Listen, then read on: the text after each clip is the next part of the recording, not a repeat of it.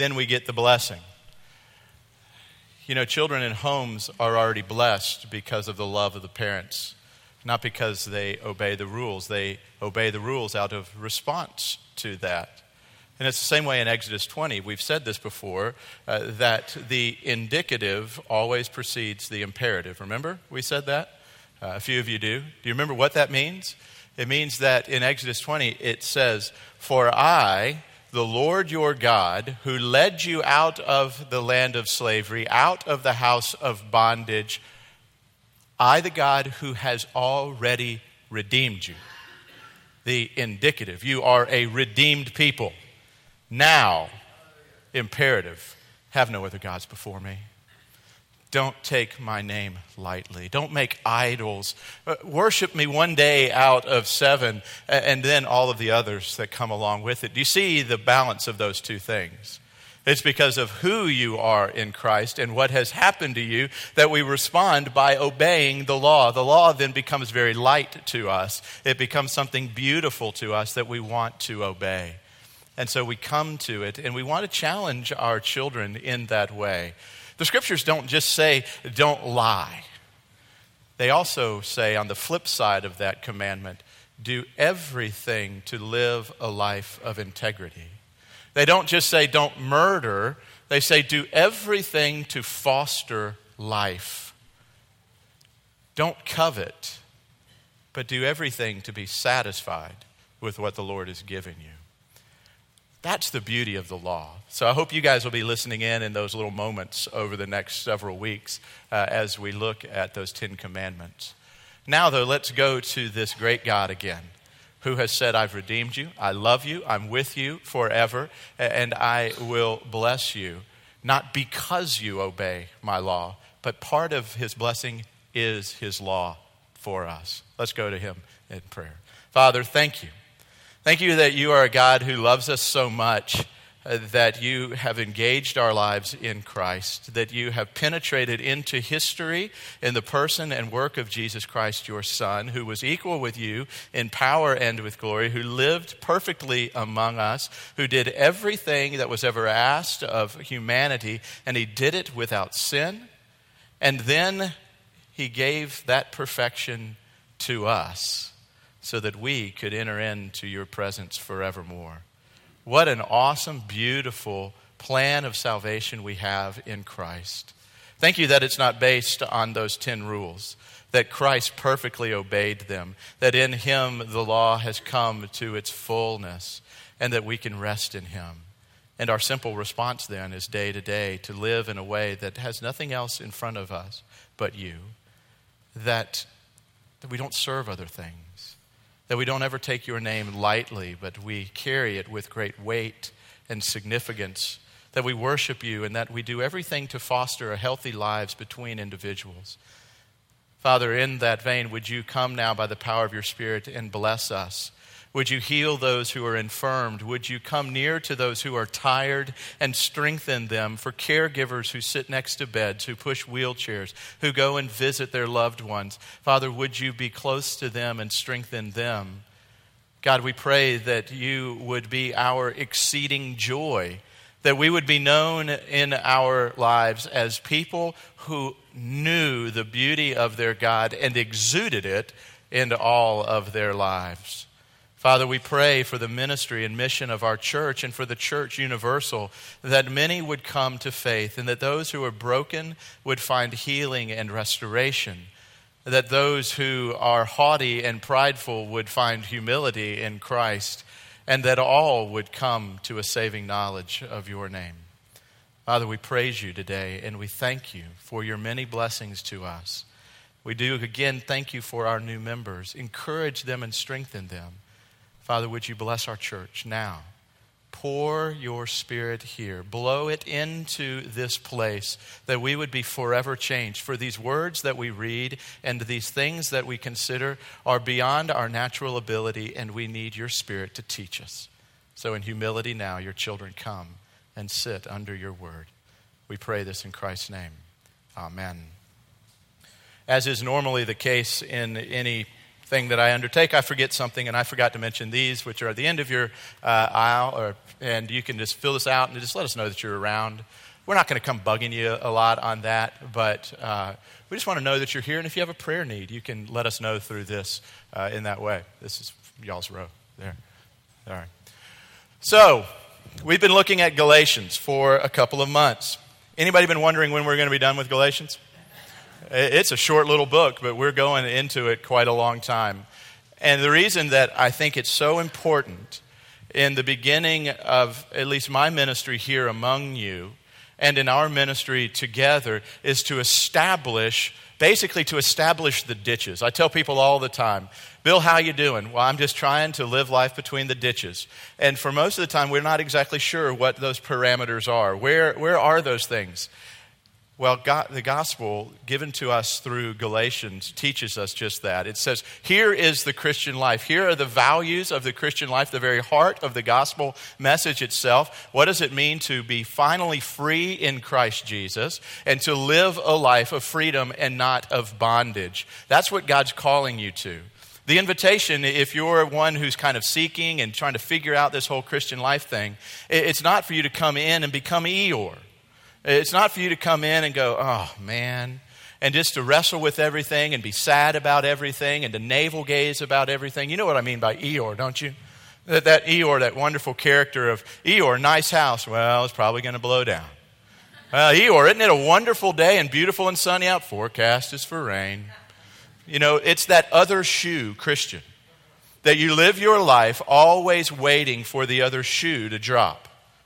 Things seem to be going well in your life. The Lord is really moving and doing some great things in your life, isn't He? Well, you know, it's just a matter of time.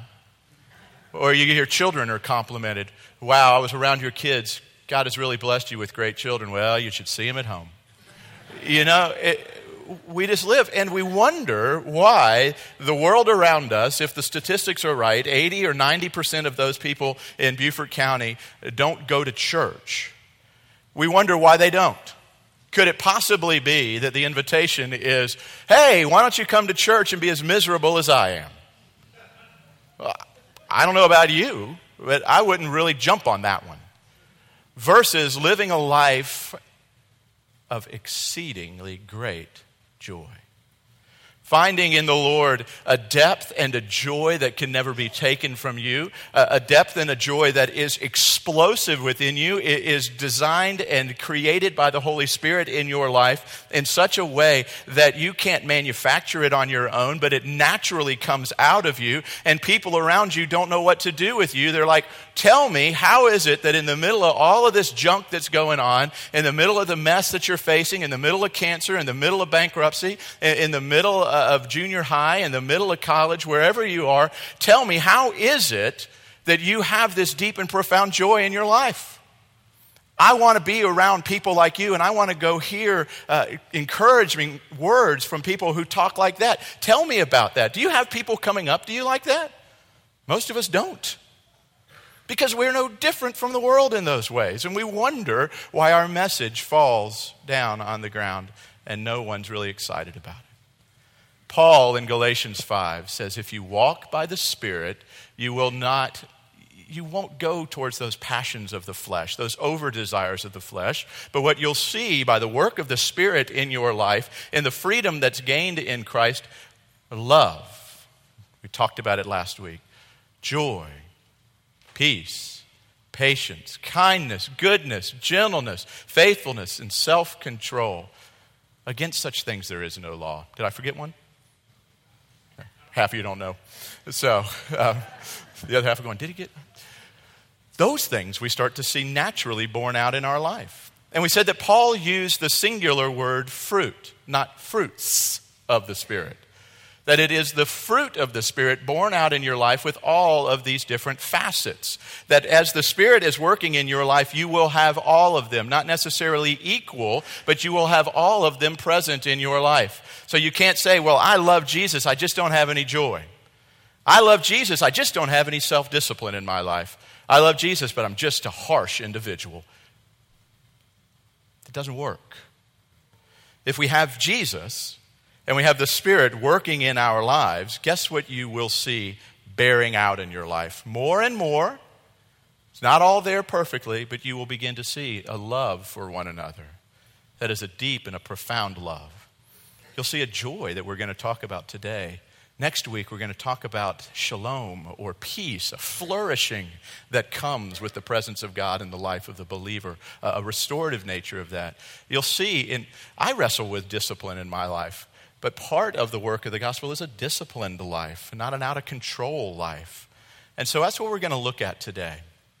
The text that we're going to go to, though, is in the Old Testament. And we're going to look at the psalmist David, who is talking about joy. And one is printed for you in your bulletin, and it's on the screen. The other one I added later, and I'm going to read it for you. But in this, we see a descriptive nature of joy. What does it mean that God is our joy? How do we experience it? What is it? How do we get it? Are there counterfeits to it? And then how do we continue to grow in it? So if you have your Bibles, go ahead and turn over to Psalm 16. And then flip over in Psalm 43. We're reading from the ESV Bible. It says this, Psalm 16, this is the very word of God. Preserve me, O God, for in you I take refuge. I say to the Lord, you are my Lord. I have no God apart from you. As for the saints in the land, they are the excellent ones, in whom is all my delight. The sorrows of those who run after another God shall multiply. Their drink offerings of blood I will not pour out or take their name on my lips. The Lord is my chosen portion and my cup. You hold my lot. The lines have fallen for me in pleasant places. Indeed, I have a beautiful inheritance. I bless the Lord who gives me counsel. In the night also my heart instructs me. I have set the Lord always before me, because he is at my right hand, and I shall not be shaken. Therefore my heart is glad, and my whole being rejoices. My flesh also dwells secure, for you will not abandon my soul to Sheol, or let your Holy One see corruption. You make known to me the path of life. In your presence there is fullness of joy. At your right hand are pleasures forevermore. And then again in Psalm 43, very similar lines. Vindicate me, O God, and defend my cause against an ungodly people. From the deceitful and unjust man deliver me. For you are the God in whom I take refuge. Why have you rejected me? Why do I go about mourning because of the oppression of the enemy? Send out your light and your truth. Let them lead me. Let them bring me to your holy hill and to your dwelling. Then I will go to the altar of God. To God, my exceeding joy. And I will praise you with the lyre, O God, my God. Why are you cast down, O my soul? And why are you in turmoil within me? Hope in God, for I shall again praise him, my salvation and my God. This is God's word. May he add his blessing to the reading and to the hearing of it. Let's pray. God, come now. Bless this time by the power of your Spirit. Move in us that this isn't just a few minutes spent together, but a few minutes spent together in the presence of our God and King. Amen. So, when you lose your joy, or as you've currently lost your joy, let me ask you a question. What are your reasons for losing it? Why have you lost your joy? Why is your life seemingly much more melancholy than joyful? As you consider that question, the answers that are probably coming to your mind are, well, if I just had more money at the end of the month to cover all of the bills, then I'd be more joyful. If my husband wouldn't be so overbearing, then I'd have more joy in my life. If my wife didn't constantly point out these things in me, I'd be happier, if my in-laws were different, if I could only get a date with this person, if I could do that or this, then I'd have more joy in my life. Almost exclusively, we tie joy to circumstance. We tie our joy to our circumstance, to the things that are happening around us. And what Paul is talking about, and what David had such a deep and a profound understanding about Christian joy, was this: it actually has absolutely nothing, zero, folks, to do with your circumstances. You do realize that your spouse could quit bugging you, and you could still be without joy. You could have all the money in the world and still be without joy. Your body could be cleared of all cancer, and you could still be without joy. You could live in your little utopian world, and everything seemed great, but still be without joy. Because biblical joy, Christian joy, is different. It's different from all of those things. You see, we tend to list other people, circumstances, sicknesses, or jobs, and all of that as the elements that create or sustain joy for us. So the first question I think that we should ask together is this: what is Christian joy? What is it? That's the first question you should write down. The first thing then you would say in answer to that is Christian joy is not an act of your will. Christian joy is not an act of your will. It is a spontaneous explosion of God's Spirit in your life. It is something that you cannot plan for, or you can plan for it, but you can't create it. One pastor put it this way: it's like sailing out on the ocean. You can plan for the wind to come. You can put the sails up, correct? But can you make the sails fill with wind? Of course not. It's beyond your control. And so it is with Christian joy. Christian joy is something that comes out naturally. It is that sort of explosive nature within you by God's Spirit, which is spontaneous and emotional. Now we're getting into places for some of you that you don't want to go. Jonathan Edwards spoke of religious affections. He spoke of the emotions. You do realize that the Spirit of God affects your emotions. It does do something there. And for many of you, and some of you want to call it a generational thing, and I don't believe it's generational. I believe we hide behind that. Stoicism is not a generation. It may be a generational curse, but it doesn't have to be a generational attribute. Because there are lots of joyful people who have silver hair or no hair. There are lots of non-joyful people who are 20-something and 13 and in their 30s and 40s. So joy is something different. It comes in and affects our emotions. It touches us in a way that surprises us. C.S. Lewis, in his great dialogue of Surprised by Joy, everything in his life would have said, there's no joy. Joy is gone for you. He wrestled with depression and the loss of his joy, his wife. But yet he came and he said, oh, what a surprise that my joy comes in the morning when I see my Savior calling. That joy has nothing to do with any of those things. You can plan for it, you can do some things, but joy comes naturally. So the first thing is joy is spontaneous, it's emotional, it's something that comes out of us naturally in that way. Great little picture of it sitting over in Sunday school this morning as we were gathering together and eating some donuts and drinking some coffee and orange juice. There was one little fella sitting there, and some of you were around me and we were watching him. He had a spontaneous combustion of joy, and the object of it was about this round. It had a hole in the middle and cream all over the top of it. And he just responded with joy. It just was natural. He didn't have to go, okay, I'm going to get joyful about this donut. It was a natural response of a child to get excited about it. Christian joy, then, is spontaneous and emotional. It touches your emotions. Okay? Second thing, Christian joy is not superficial or flimsy. It is not superficial or flimsy, and that's more of that idea that it's not tied into our circumstances. Because joy that's tied to circumstances will always be superficial and flimsy. You know why? If your joy is tied to popularity polls, guess what? You're in trouble. Because popularity polls move up and down, don't they? If your joy is tied to how well people accept you, guess what? You're in trouble. That's a flimsy and a superficial joy. If your joy is tied to how your body looks in the mirror, careful.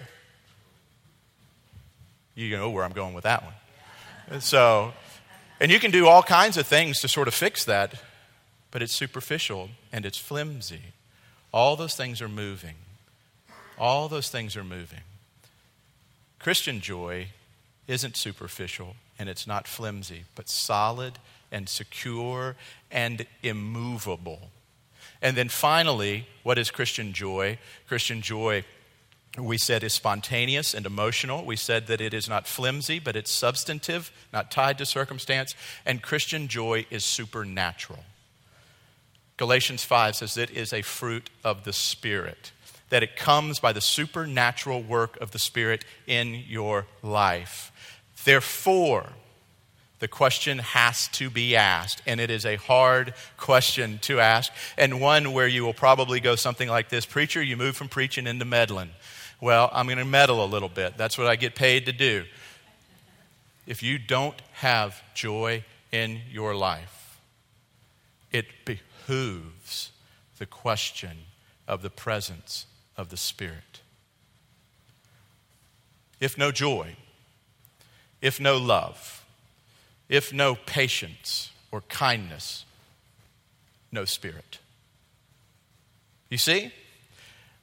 These things are tests for us in some way. They're important for us to know these things, to look around, not to feel poorly about ourselves, but to go, wow, these are bigger than I thought they were. I thought it was just I was kind of a melancholy, mean person. No, it may mean that the Spirit of God is absent there and you need to do some dealing with God in that way. Because Christian joy comes supernaturally by the work of the Spirit. We talked about Judas last week, remember? We said Judas had more and greater input than any of us. He was in the best small group with the best small group leader. He had more output. He saw more incredible things happen in his ministry than anybody else. But yet, it says that he was under condemnation. Why? He didn't have the Spirit dwelling in him. Make sure, folks, that the Spirit is dwelling in you. Make sure that you don't have just a religious input and output, but you actually see this bearing out. So what is Christian joy? We said that it is, it's not an act of willpower, but spontaneous, emotional, that it's not superficial or flimsy, but firm and deep, and that it is supernatural, not natural. And then we're going to talk just for a moment and say this. This joy, as we've already said, is not tied to our circumstances. I just want to highlight that for you. Joy is not tied to your circumstances. Listen to David in these Psalms. Lord, you're my strong tower and my refuge. Lord, vindicate me in the midst of my enemies. Lord, there's a lot going on. Something was happening in King David's life. The circumstances surrounding King David's life weren't all that great. He had people wanting to kill him. I mean, think about it. He was a king. He had to have somebody testing his food all the time. He couldn't take a drink without somebody going, let me check that out for you first to make sure no one's trying to assassinate you. He had people all around. He couldn't trust family members. He was in danger constantly in his life. But he said, I can experience joy in the middle of all of those crazy circumstances. So, a question for you. How closely are you tying your joy with your circumstance? For the American church, it's huge. For the American church, I believe this is one of our greatest flaws. Because if you go on a short-term mission trip somewhere else, or if you go and serve and be with brothers and sisters around the world, you will find for most of them and many of them, they do not tie their joy to their circumstance. Because their circumstance, quite honestly, is horrendous. They don't have homes. They don't have clothing. They're imprisoned. They're beaten. They're shipwrecked. They're attacked. Their names are just dragged through the mud. They have no wealth. They have nothing. But yet, they have exceedingly great joy. We went to Argentina, into Buenos Aires, into a mission trip. And I remember going, and they said, we're going to go minister to some folks. And as I began to meet one of the men who ministered there, he was one of the most joyful. This guy exuded joy. You ever been around that kind of person? Almost makes you uncomfortable, doesn't it? You sort of want to go, tone it down. This guy was just, and the poor interpreter was just going and going, trying to explain to me what he was saying. And he wanted me to see where he was living and where he was ministering. And you want to know where he was ministering and living? Was under an unfinished interstate system that was raised off the ground. And underneath it were thousands of individuals who lived in cardboard boxes. And we went and we sang together in the smell of open sewage, in danger and in all of this stuff. Joy that I'd never experienced in the most beautiful cathedrals I've ever been in. Because they knew part of the secret of Christian joy is it's not tied to your circumstances, folks. It's not tied to this economy. It is not tied to who wins in November. It's not tied to whether or not your spouse stays with you or leaves you, or your health is with you or doesn't, or your kids or your parents. It's not tied to any of that stuff. It's tied to something far greater than that. And we have so shortchanged God in that way that we've made it about these other things. The rest of the world wouldn't know how to deal with the American church. We had a Ukrainian pastor visit us in Memphis one time, and he went to Sam's, and he burst into tears, and he ran out of Sam's Club. And our missions pastor said, "What's wrong?" He said, "You have so much. You have shelves and shelves of things. We have nothing." They wouldn't know what to do with us in Hilton Head Island and in Bluffton and around. They go, "Why aren't you celebrating more? Why weren't you singing more this morning? My goodness, don't you know how great God is?" You have no reason not to celebrate, because joy is never tied to your circumstance. Third thing is this. Beware of counterfeit sources of joy. We got to move quickly. Beware of counterfeit sources of joy. Psalm 16:4 says this: "The sorrows of those who run after another god shall multiply. Their drink offerings of blood I will not pour out, or take their names on my lips." You see, you're being tempted constantly by counterfeit sources of joy. Your looks, your relationships, your wealth, all of those other things, they're counterfeit sources of joy.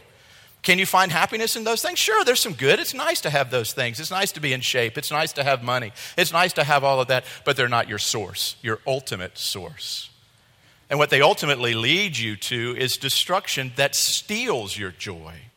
Think about that. David said, "I'm going to have nothing to do with those people. I won't even speak their names on my lips. I am not going to go. I'm not going to follow the passions of this world. I am not going to go and do that, because they lead only to emptiness." One writer put it this way: "They're vanity of vanities, all is vanity. Cotton candy of cotton candies, all of life is cotton candy." You know what he means by that? You ever been really hungry and then gone and grabbed a big hunk of cotton candy and shoved it in your mouth? What do you have about 5 seconds later? Is your appetite satisfied? No, but it didn't look good. I mean, that thing whipping around and sugar spinning, and that person is going like this, and you're like, "That's amazing." And they bring it up, and it's like 3 feet tall, and it's blue and pink, and you're like, "This thing is going to be awesome. It's going to satisfy my deepest appetites. I just can't wait." And you dig in, and you put it in your mouth, and it is gone. And you have a sticky residue and a bellyache. And dentists get wealthy on you. That's what the world offers. Cotton candy of cotton candy. Come and take this. Come and drink this. Come and smoke this. Come and have sex with this. Come and do this or buy this. And then your deepest appetites are going to be satisfied. Have you ever done that? And then you walk away from it, and deep inside, it's just that sticky residue.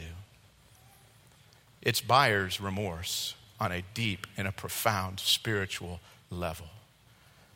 Lots of young people who I worked with, college and singles, wanted to get married because they were lonely. And I said, be very careful. Marriage can be the loneliest place you've ever been, because they were looking for joy in their partner, not joy in the Lord. If you're looking for it in anything else, be careful, because the world is filled with counterfeits. And David says in Psalm 51, he says, "Lord, I'm coming back to you in this way. Would you restore my joy to me? Would you restore the joy of my salvation?" Why would he need the joy of his salvation restored? Simple question. Because it had been taken. Lord, restore it. Because everything else that you run after steals your joy. and it doesn't provide for you what you really are looking for. Third thing was beware of counterfeit sources of joy. Fourth thing, our ultimate source of delight, our ultimate source of joy is God alone. Look at 16:1. In your presence is the fullness of joy. In your presence is the fullness of joy. The final goal of life is not forgiveness or any of God's good gifts. The final goal of life is God himself. Do you realize that? God is your goal. His presence is your goal. He is it. The other stuff that we have, it comes and goes, doesn't it? God says, I'm immovable. I'll never move. I'm never shaken. I am your tower. I am your refuge. You will find joy inexpressible. You will find joy upon joy. Your exceedingly great joy will be found where? In God alone. So here's the question for you. What's your aim? Where are you aiming in life? Are you aiming at all the counterfeits? Are you aiming at all the stuff that the world says will bring you joy? Or are you aiming at the pure source of joy? And saying, I want God. And if I have God, and if I can know that I'm secure in him, then anything else can come my way. And I will not be shaken. I will not be moved. My house is not built on a house of sand, but on a house of rock. And the winds may blow and the storms may come and everybody can be against me. My children can rise up against me. My spouse can leave me. My body can fail. But God will never, ever fail me. That I know that my God comes to me. That my God will always be there for me. Do you have that kind of faith? Do you want that kind of faith? Then quit looking at all the other stuff and begin to look and gaze upon him. Run to where he is. Where do you find him? Do you find him in watching all of the debates and all of the conventions? No. You don't find him on the reruns or on the cooking channel, which I enjoy. You don't find him in sports of whether your team wins or loses. You don't find him in all of those things. You find him where? Here, in his expressly given word, in creation, seeing him and being mystified by his beauty.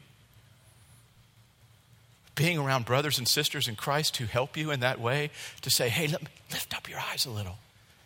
Your horizon's too low. You're looking here. Look here. Look up. God is the source of your joy in Christ. Everything else will fall away, but he won't. And the final thing we'll look at together is this. How then do you find it? How do you find it? John Piper put it this way. The ultimate battle is, will God be my exceeding joy? Will God be the gladness at the heart of all my joys? That's the ultimate battle for the Christian. So how does the battle fought? 3 things. Pray, worship, preach. Okay? Pray, worship, preach. These Psalms, guess what they are? They're prayers. Honest prayers before God. God, I have a divided mind and a divided heart now. I know in my head, but I'm not feeling it in my heart. God, would you come and would you minister to me? God, would you do something in me? Would you work in this? Would you come, Lord? Would you be honest with him? You know that prayer should be honest, right? God already knows what you're thinking. You might as well go ahead and express it. Right? I remember standing on our porch, and I think I've said this to you before, that after my father died, we're sitting there and I didn't know how to deal with that. And a man gave such great wisdom. He said, what do you want to do? I said, I want to yell at heaven. I want to scream at God. He goes, go ahead. God's a big boy. He can take it. You talk about freedom. You mean I can actually honestly come before God and say, God, I don't get it. I want to experience joy in you. I want to do this, but everything in me is breaking apart. God, would you be my joy? Would you come, and he says, and would you teach me your way? Would you come and do that? So, how do you see this joy and fight this battle in your life? First, be a person of prayer. Pray regularly and constantly. Not that your cancer will go away, even though that's not a bad prayer. Not that your fortunes will be restored, even though that's not a bad prayer. Not that your relationships will be restored, but that God would be your exceedingly great joy. God, would you be my source? Would you strip away everything else so I can see you? And then worship. Coming to God leads you naturally into worship. It comes to lead you to express that joy, folks. I want us to be a church that raises the roof, that you sing loud. I love it when you're around other people, let's just say, and in that moment when they don't know you're listening, and you hear them singing maybe in the shower, or you hear them singing while they're working out in the yard, or you hear them and they're just singing, and they're expressing it. Worship is a place for you to find your joy. Come and engage in the worship. And then finally this, preach to yourself. David said, "Why so downcast, O my soul?" He preached to his heart. He spoke to his heart more than he listened to his heart. I hear over and over again from folks, "Well, Bill, that's just how I feel." Could it be possible that your feelings are wrong? Bill, that's just how it is. That's just how I am. That's just how I feel. Could it be possible that those feelings are tied to a broken, sinful heart that's been deceived? Well, Bill, I just doubt this. Well, have you ever doubted your doubts? When did your doubts become the sancto sanctum base of everything else? Preach. Why so downcast, O my soul, with honest assessment? What are you putting your hope in? You're putting your hope in something other than God. Expose it and then dismantle it. And if you need help, bring others with you. You know that, right? Bring others with you.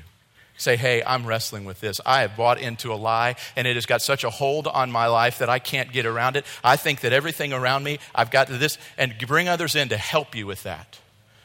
And then, guess what? David says, you get it. And here's what we'll end with. When Jesus was talking on the road to Emmaus with the disciples, he was teaching and preaching to them, and then he came back later to them, and he said, "Listen, I'm your joy, and I'm going to leave for you joy, and no one can take it from you." You realize that, right? The joy that you have in Christ can never be taken from you, for it is from him, a gift not predicated on you, but his gift implanted in you. So let's be a church that celebrates with great and exceeding joy our God. God, we thank you. What a great challenge to us that we want in our lives, that spontaneous emotional response of just sensing it coming out in us in word and in deed, overwhelmed by your presence. God, forgive us when we've gone and run after other things that promise joy, and all they've led to are disappointment and scars and hurt, and they've stolen our joy. Would you restore the joy of our salvation in Christ, the beauty of the gospel? Father, the Galatians had moved over to law, and they'd lost their joy. We want to resonate with grace and be joy-filled forevermore. God, you are our exceeding joy. O love that will not let me go. Praise be to you, our Father. Amen. Let's sing together this morning.